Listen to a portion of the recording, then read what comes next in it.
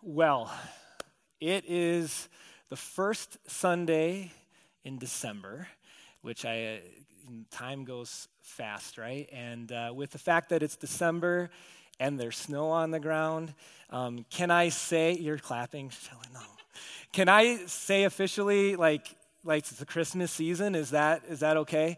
All right, so we're good to go for the next month then to hear that it's the Christmas season here at Bethlehem. And it's a special season of the year, no doubt. For some of us, I'm one of them, it's my favorite season of the year. For some of you, though, it's not. And that's just not because, you're Scrooge. It's because maybe sometimes the Christmas season sort of magnifies some of the deep valleys or hurts, especially when it comes to family relationships or maybe a family member who's no longer with us here on this earth and things. So I do recognize that, and there's different emotions that come to the Christmas season. There's also a busyness to it. Like, if you don't have a certain gathering on your calendar yet, you're probably not going to get it on, right? There's just so much, whether it be gatherings or parties or whatever it is between now and December 25th, and lots of different traditions that your family might have. And in fact, as we kind of launch into this series today, I want to do just a little bit of class participation. And I want you, if you can, ideally to turn to someone that you didn't come to church with today. It can be family to family, individual to individual. But could you take a moment and turn to someone and share with them one of your favorite Christmas season traditions? One of your favorite Christmas season traditions, okay? It's maybe opportunity to meet someone new. Or say hi to your wife for the first time this morning. I don't know. All right, go ahead.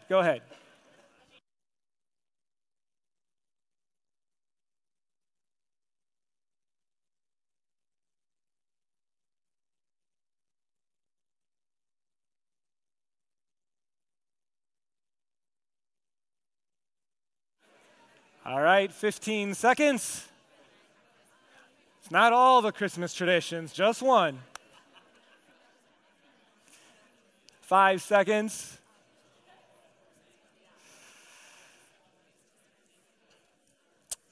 All right, cool. Did anyone say baking cookies or other Christmas goodies? The Kicker family, all about that? That's good. How about watching your favorite Christmas movie? Yeah, did you say that? And what is it, Hans? I like Polar Express. I'm an Die Hard, that's not a Christmas movie. What the? That figures, Josh. Mine lately, the last decade or so, has been Elf. That's an instant classic, right? So there's that. Did anyone say something around either getting the Christmas tree or decorating the Christmas tree? A few people. Yeah, absolutely. So, and then here's the tradition that, like, if you think talking about politics is polarizing, like this is the creme de la creme of polarization.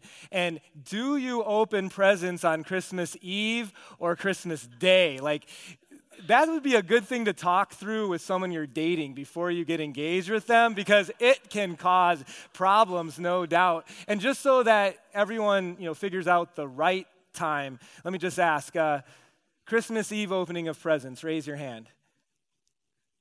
Okay. And Christmas Day opening?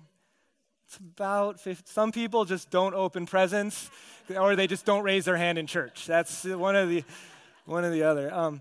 One of the traditions that my family has tried to, Carrie and I have tried to have with our family over probably about the last 10 years or so, is we try to find a night on the week leading up to Christmas where there's no basketball practice or a game or no other activity. And we get the family all pile into the car and go look at Christmas lights in some of the neighborhoods that are pretty well decorated. And I'm going to be honest with you that I usually have some pretty grand expectations as to how this Christmas light viewing experience is going to go. And so let me kind of tell you what goes through my mind. So what happens is we say, hey, we're going to go look at Christmas, like tonight's the night. And then what's supposed to happen is all the kids like smile. And then we all go into the car, and everyone's got like a mug of the perfect hot cocoa, like the best like cocoa water ratio that there is. Like it's just the perfect cup. And then we get into the car and we turn on the Christmas music, and it's the perfect song, and you can fill in the blank as to what that might be for you. And it's so awesome that like we don't choreograph it, but like we just start swaying as a family, all 6 of us. And 4-part harmony, we're singing along. And then as we're looking and we're getting into a neighborhood, we're looking at the lights. Like there's a twinkle in the lights, but there's also a twinkle in their eyes. Like, I don't know what that means, but I want a twinkle in their eyes. And then when it's, the night goes super well and we're about to leave, and I have to break the news to the kids. This is all in my brain yet, right? I have to break the news. It's time to go. And the kids turn to me. This is and they're like, Papa? And they've never said Papa before, but they say it on Little House in the Prairie, and it's like, they need to say it. So, Papa? Okay. If I had only one wish this Christmas, it would be that this night would not end. And that that would be so awesome. And I might be exaggerating just a little bit as to what my expectations are. But what I will say that's not an exaggeration is that I expect for it to go well, and I want the kids to enjoy this, and it rarely happens that way, okay? Has it ever happened where the reality of life didn't meet the expectations that you had for it? Never. All the time, right? Whether it's the Christmas season, expectations versus reality, or whether it's just life in general, very rarely do our expectations and the reality of life or of Christmas, very rarely do they match or do they add up. And the honest truth is that as we try to diagnose that or try to work through that, I think in some ways, dealing with it is easier if you don't believe in God.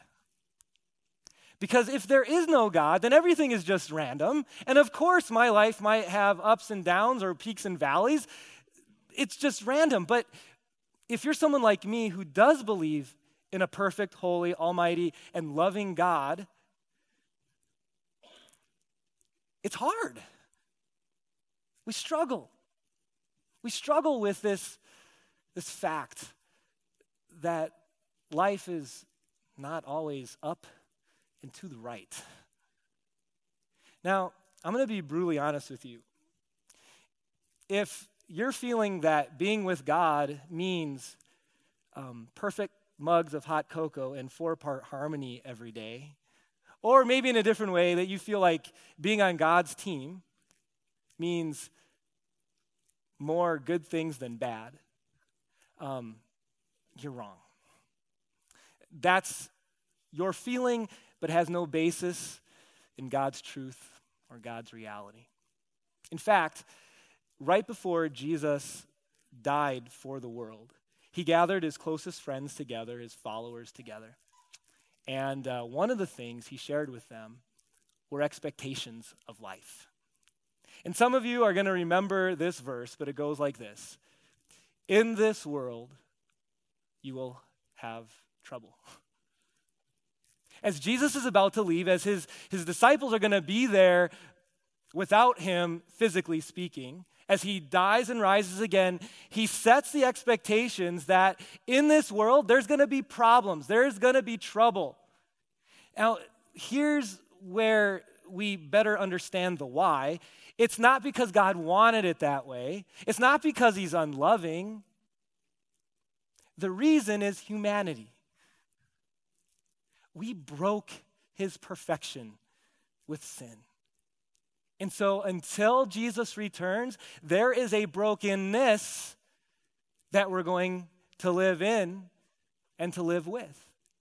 And as we set the basis for this series, it's going to be a little bit like literally of a journey that we're going to be on. And our first fill-in helps to sort of set that as you journey through life, expect there to be changing terrain.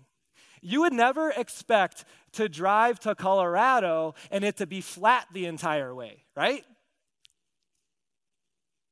If we expect to go through life and it's either flat or up to the right all the time, then we're expecting something that does not have basis in the reality of a broken world. And so our series goal then, if this is kind of the platform for the series goal is this, that we, through the next 4 weeks, that we would grow in confidence that God is always with us, no matter what terrain we're going through or traveling in, and that he has a plan and a purpose for every season and every terrain. He's always with us, and he has a plan and a purpose for every season. So there's going to be those seasons of life where you're going to feel like you're on top of the mountain. Like this is a great day and things could not go any better. And some of us are pessimistic, so it's like they always could be better. But for you, whatever your best day is, those are the mountaintop days. That things are just great. And then as we travel through life, there's going to be days where there's hardship and seasons where there's difficulty and problems. That's the way it is in a broken world. But what is helpful for us as we journey is how do we navigate those different times of life? How do we understand God with us through the different terrain? And so there's 4 different seasons of life that we're going to unpack over the next 4 weeks. We're going to talk about what it means to have God with us in the wilderness. Those are those seasons of life where we're just kind of, seems like we're just waiting on God. And we kind of, in some ways, feel like we're pressing pause and we're just kind of spinning our wheels. And so we're wandering in the wilderness. We're going to look, what does it mean that God is with us in the storms? Those are those instances where whatever it was and it was a bad thing, it just came out of the blue. You weren't expecting it to happen. It just came on you quick, and it may leave quick, but it's the quickness, it's the immediacy of it that just stops you in your tracks. We're going to talk about the mountaintops. How is God with us during those? And I will tell you, of the 4 we're going to look at, this one's the most dangerous. Because it's when things are going well that we forget our need for God the easiest. We'll get there. But today what we're going to talk about is the valley. How is God with us through not the mountaintops, but the valleys of life? And how do I diagnose and see God's presence in these valleys that we go through that seem to be so long? The definition I'm working with for a valley today, this is just my definition. It's not a biblical definition, but just the valley is this: an extended season of hardship or pain. An extended season of hardship or pain. And as I thought about,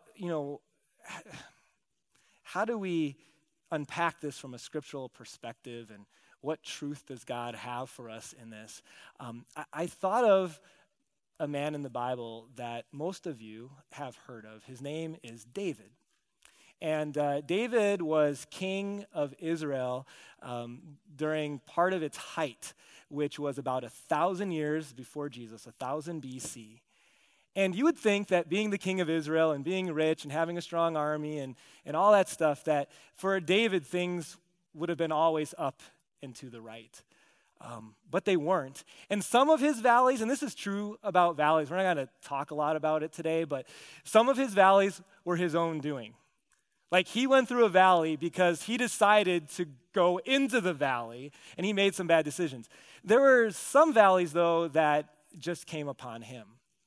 And what I'm thinking of specifically is sort of the backstory to how David became king. So when he was 12 or 13 years old, a prophet came to his home and told his dad, David's dad, Jesse, that one of your sons is going to be the next king. And they get all the way to the youngest son, who is out shepherding sheep and said, this is the guy. And when he was 12 or 13 years old, David was anointed as the next king of Israel. And guess what happened next? Nothing happened. You see, there already was a king of Israel. His name was Saul, and he had no intention of giving it up. And so over time, Saul began to recognize that, whether Saul believed it was from God or not, that David had this claim on being the next king, and that people started talking about that, and David started to become popular. And what does a king do when someone's threatening the throne? You kill him. And so Saul set out to kill David. For 7 or 8 years, David lived constantly on the run as a fugitive, running from not just a king, but the armies of which he was in charge of. For 7 or 8 years, I'm guessing, David didn't sleep without one eye kind of open, knowing that Saul at any time could catch up with him, or his men could catch up with him, and his life would be over. You talk about a valley, huh? And when's this going to change? Saul's still the king. 7 or 8 year valley. And as David later did become king, 30 years old. Okay, so he waited just over 15 years to become king. He looks back on his life, and I have no doubt thought in part about that season of life that I just described. And he wrote a song about the valleys of life. Did you know God has a hymnal? It's not read.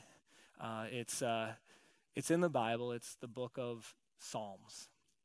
And the song that David wrote about the valley is one that some of you, because you've gone to church for a while, know just by the number, Psalm 23. Others of you, I'm guessing all of you probably, are going to recognize it as soon as I read the very first verse. The song that David wrote about the valley of life starts this way. The Lord is my shepherd. I lack nothing.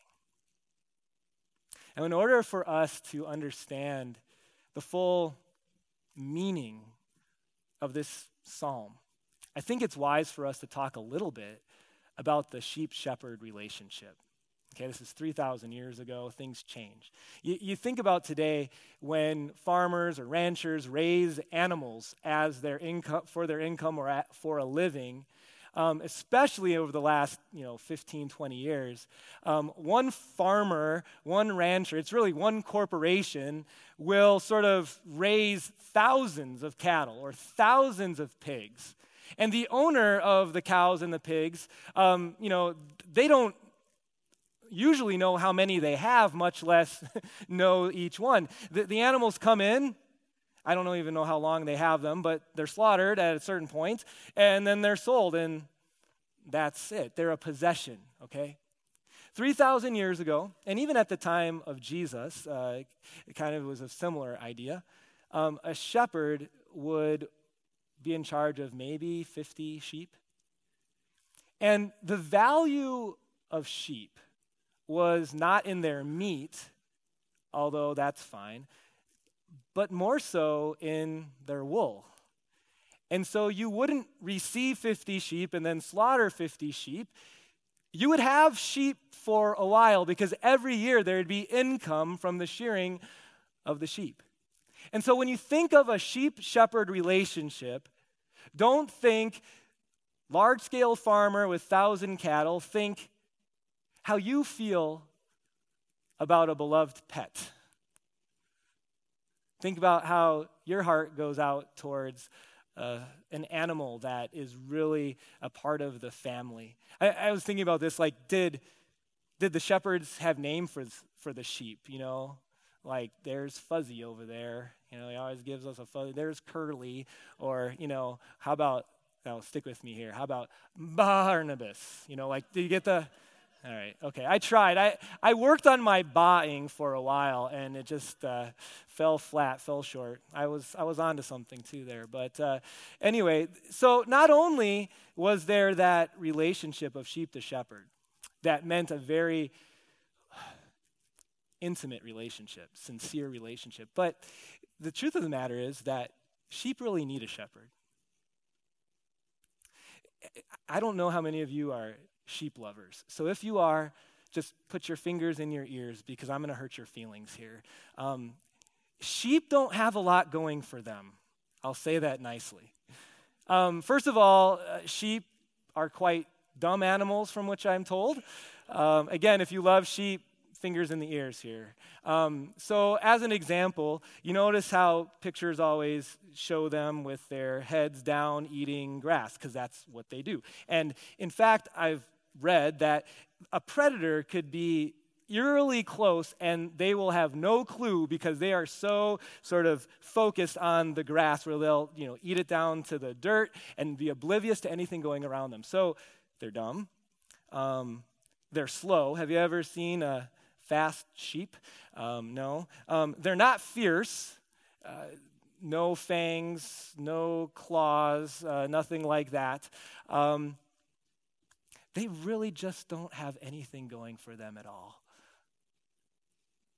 Except one thing. Every good sheep, every sheep has a shepherd. Sheep on their own are dumb, slow, and helpless.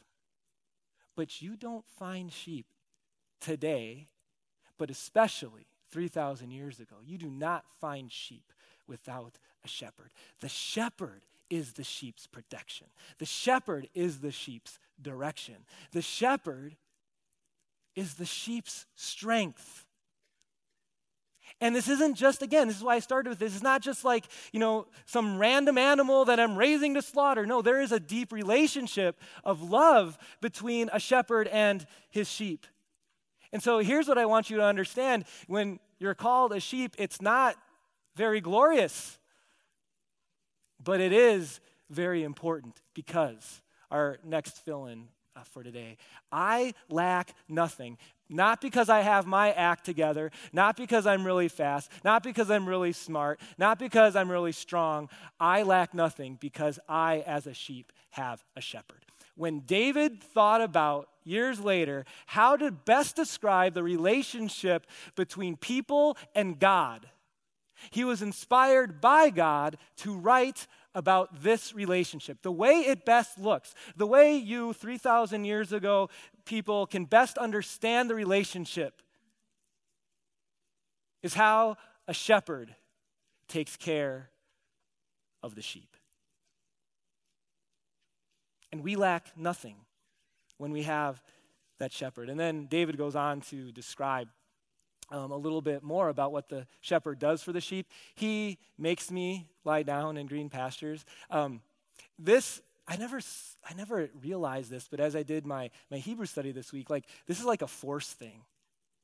It goes to show again, the inadequacy of sheep. They may be in green pastures, but they don't know to lie there. The shepherd even needs to tell them when they're in a good place and make them lie down. Huh?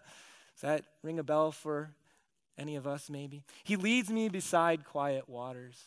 He refreshes my soul. There's a whole sermon series that could be done just on these verses. But at the end of the day, here's what we realize, especially with the shepherd refreshes my soul, is that the shepherd's first concern for his sheep, God's first concern for us, is not physical blessing, but it's the refreshment of our soul and our relationship with him as our God. Verse 3 continues. He guides me along the right paths for his name's sake.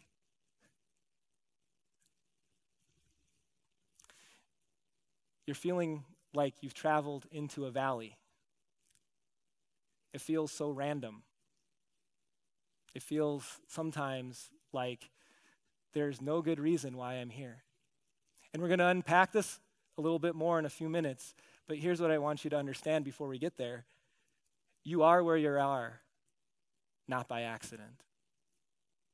Sometimes, like David in certain points in his life, he chose the route of the valley, and he made some decisions that he needed to own.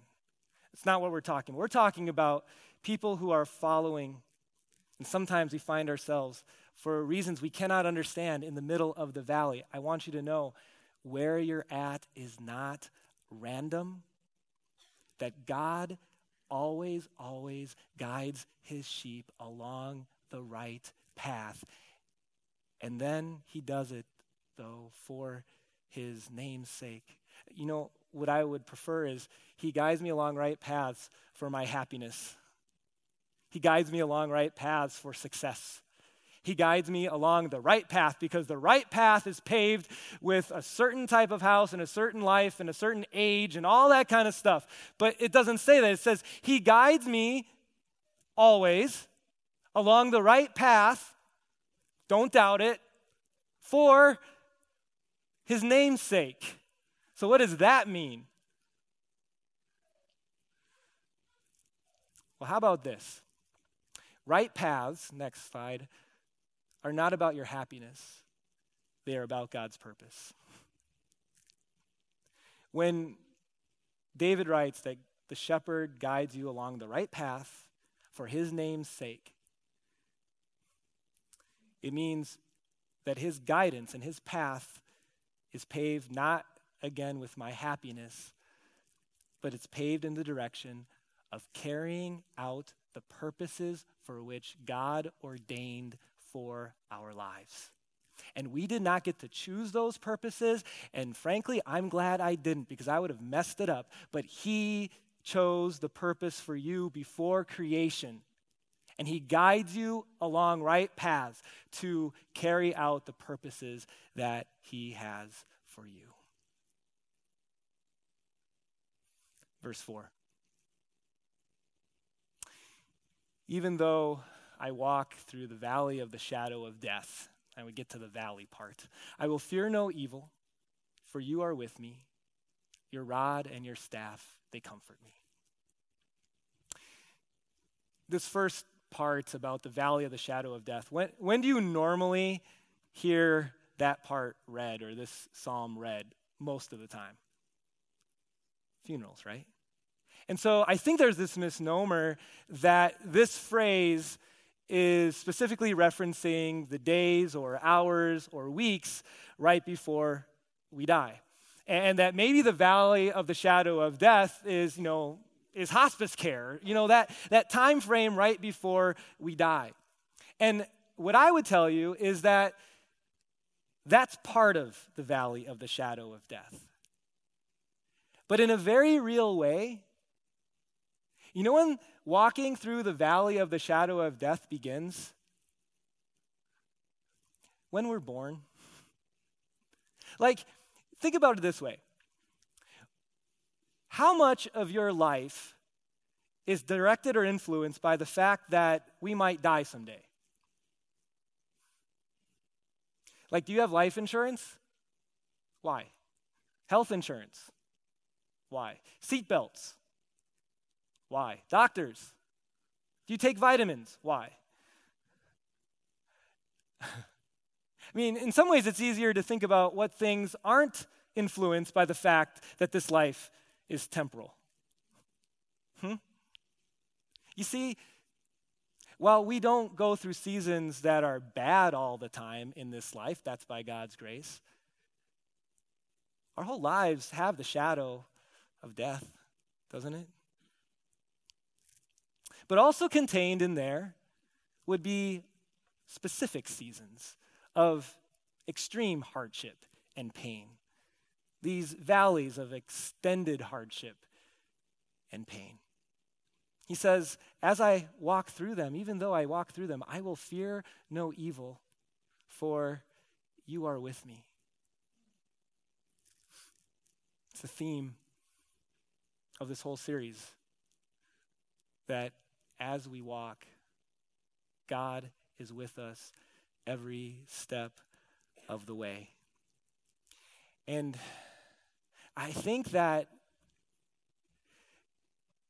we have issues with this because there are seasons of life where it just doesn't feel like a loving, powerful God is with us. And so is this just some pastor speak? Let's try to give you good feelings and then send you off? I think there's some help we find in the rest of the verse. It says, your rod and your staff, they comfort me. And so what's referenced is the shepherd's staff. And so specifically for this message, I did some work a month ago and had an authentic shepherd's staff mailed in from Israel. Hans, could you hand that to me, please? I got here just in the nick of time. Or it might be from my garage in Home Depot because I couldn't find a shepherd's staff. But this will work. So you know a shepherd's crook or a shepherd's staff. On the one end, there's like this hook, right? Picture it. What's the hook used for in a shepherd's staff? Yeah, you're doing it, Helmut. Yeah, sheep is in trouble. Save it, right? Sheep's near a cliff, going to fall off. Save it. Sheep's about to go down into a valley and tumble because they got big bodies and stubby little legs. Again, if you love sheep, this is the wrong sermon for you, okay? Save it from the valley. And we love that part of the shepherd's staff. We love that part of being a Christian. I'm in a difficult spot. God, love me. I'm going in a bad area of life. God, you're all about grace. Pull me back, save me from the valley. And when he does and the valley is short, praise God, right? And you should praise God in those moments, absolutely. But that doesn't always happen, does it? Did you know that there's another side or end to the shepherd's staff? What's that used for? Tom said poke. You're starting to wander. Kind of knock you on the side of the head a little bit. You're starting to go in a direction, and the shepherd could just come in and save you all the time. But maybe instead, he knocks you because he wants you to grow and not to get into that valley again. And do you think sheep like getting hit on the head by the other end of the shepherd's crook? I'd rather be saved. But sometimes the best thing for sheep is to be knocked. You see, here's the truth. When you're in a valley, next slide. When you're in a valley, you will want to go. But God may want you to grow. Now, again, like if you're thinking like, oh, Ben, you're just like kind of making this all sound good, and I don't know if that's true. Like, I don't even know how that works. Like, how could not saving me be better? Think about parenting for a moment. Have you ever run into the parent, or do you know the parent, who every time their child has a little bit of adversity, they like swoop in with a crook side of the shepherd's staff and pulls them out? So like, I'm not talking about big things. I'm talking about like, there's a classmate who's not always smiling at them or something. I don't know what it is. And mom or dad feels like they need to swoop in and save them. Or the coach isn't playing them enough. And, sometimes there's reasons to talk to the coach. Most of the time, parents, just pause a second, put down the phone. Don't call the coach, okay? It's just a game, all right?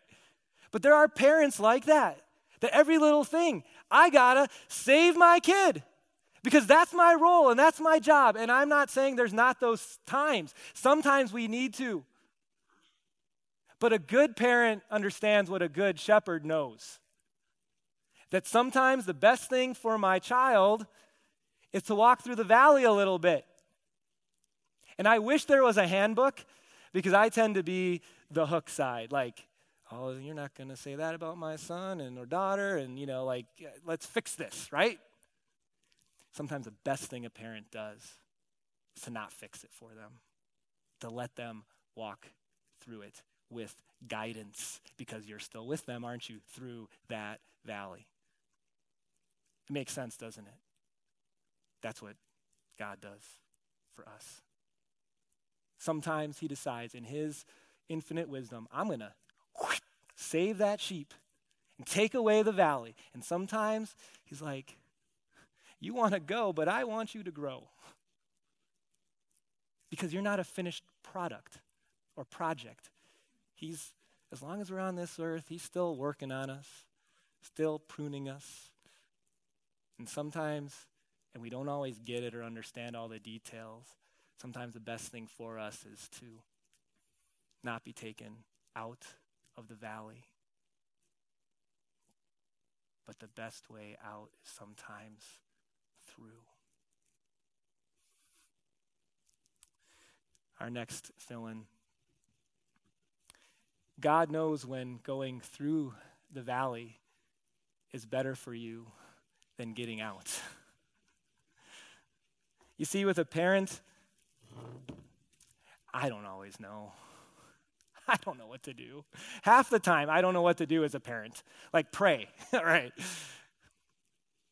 But God has, as the perfect shepherd, the perfect understanding of what we need. And sometimes it is better for us, instead of being pulled out, to go through. And that's so important for us to remember, because sometimes when we're in the midst of the valley, we get all this stuff inside of us that starts to bubble up, and we don't know where it comes from. I'll tell you where it comes from. It comes from the fact that we don't have perfect trust or faith in God, which we won't have until heaven, but we need to identify that bitterness, that anger, that depression, as there's roots to it that aren't trusting the shepherd. Because if we really trusted that God is the good shepherd, and that with that shepherd we lack nothing, then we'd act differently sometimes. We'd feel differently sometimes. And I'm not going to send you away today with a big guilt trip about how you're feeling, because I get it.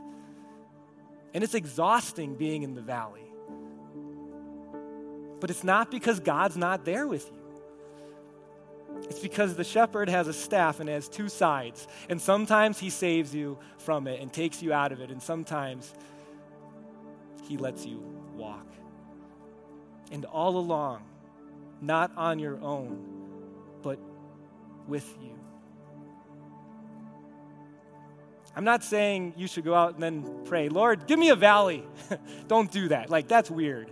And we would need to talk, about your prayers at that point. Like, I'm not saying we pray for the valley. I'm saying that in the midst of the valley, we praise. And on the mountaintop, we praise. And in the wilderness, we praise. We have a good shepherd, and with him, we lack nothing. God loves you too much to pull you out of the valley sometimes. God with us. It's the title of the series. And now we're at the right place to see how God with us and Christmas connect. Because as God was, through the angel, telling Joseph and Mary that they were going to have a child, there's this famous verse, Matthew 1. All this took place to fulfill what the Lord had said through the prophet. The virgin will conceive and will give birth to a son, and they will call that son Emmanuel, which means God with us. I think sometimes, we doubt maybe whether God really understands us, because he's God, and where's he living? A place where there's perfect mugs of hot cocoa, singing in perfect 4-part harmony, and twinkles in everyone's eyes, right? He's in heaven. How can he understand? But just wait. Because God decided to become a human being. and he's walked the valley. I don't think anyone could argue it was worse. His life, talk about humble and talk about problems.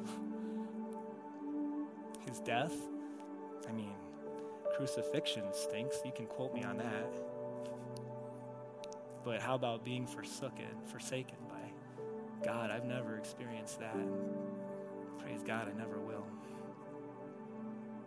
And that shepherd who goes with us every step, guides us, saves us. And then he saw the enemy of sin, and he saw how powerless we were, and he saw how all we could really do is bah. And he came between us and the enemy. The shepherd gave his life for the sheep. So we may not always understand God's plan, but don't kid yourself to think he doesn't get it. He knows. And he walked through the valley, even though he didn't have to, for us. And so what's our application today? What is our takeaway? How about this? Next one.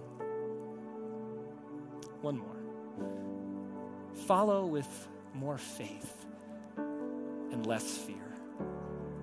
You saw that screen. If God brought you to it, he's going to bring you through it. You can bet on that. So, why so scared? Why so fearful? You know, many of us know the Psalm 23, but the question is, do you know the shepherd? You could rattle off the Psalm, but you understand the shepherd. Because I tell you, if you did, you would see a shepherd who gets it right all the time and who has promised to be with us in the valley. And so sometimes we just got to get rid of those old ways of thinking and say, I'm taking a stand today, and I'm not going to get rid of my fear forever because that's just, I'm broken, but I'm not going to live in fear like I used to. I am going to follow with more fear, more faith, and less fear. In those moments when you're feeling like, okay, what do I do? Open up to Psalm 23 and be reminded once again of the shepherd that goes with you. Let's pray. Dear Heavenly Father, thank you for your grace and love. Sometimes I probably think more of myself than I should, and today it was humbling to realize that I'm dumb, helpless, and slow. But I lack nothing because you are my shepherd, and you have promised to walk with me in all seasons and right by my side through the valley. Help me to leave this place and to live with more faith and less fear. In Jesus, our good shepherd's name, we pray. Amen.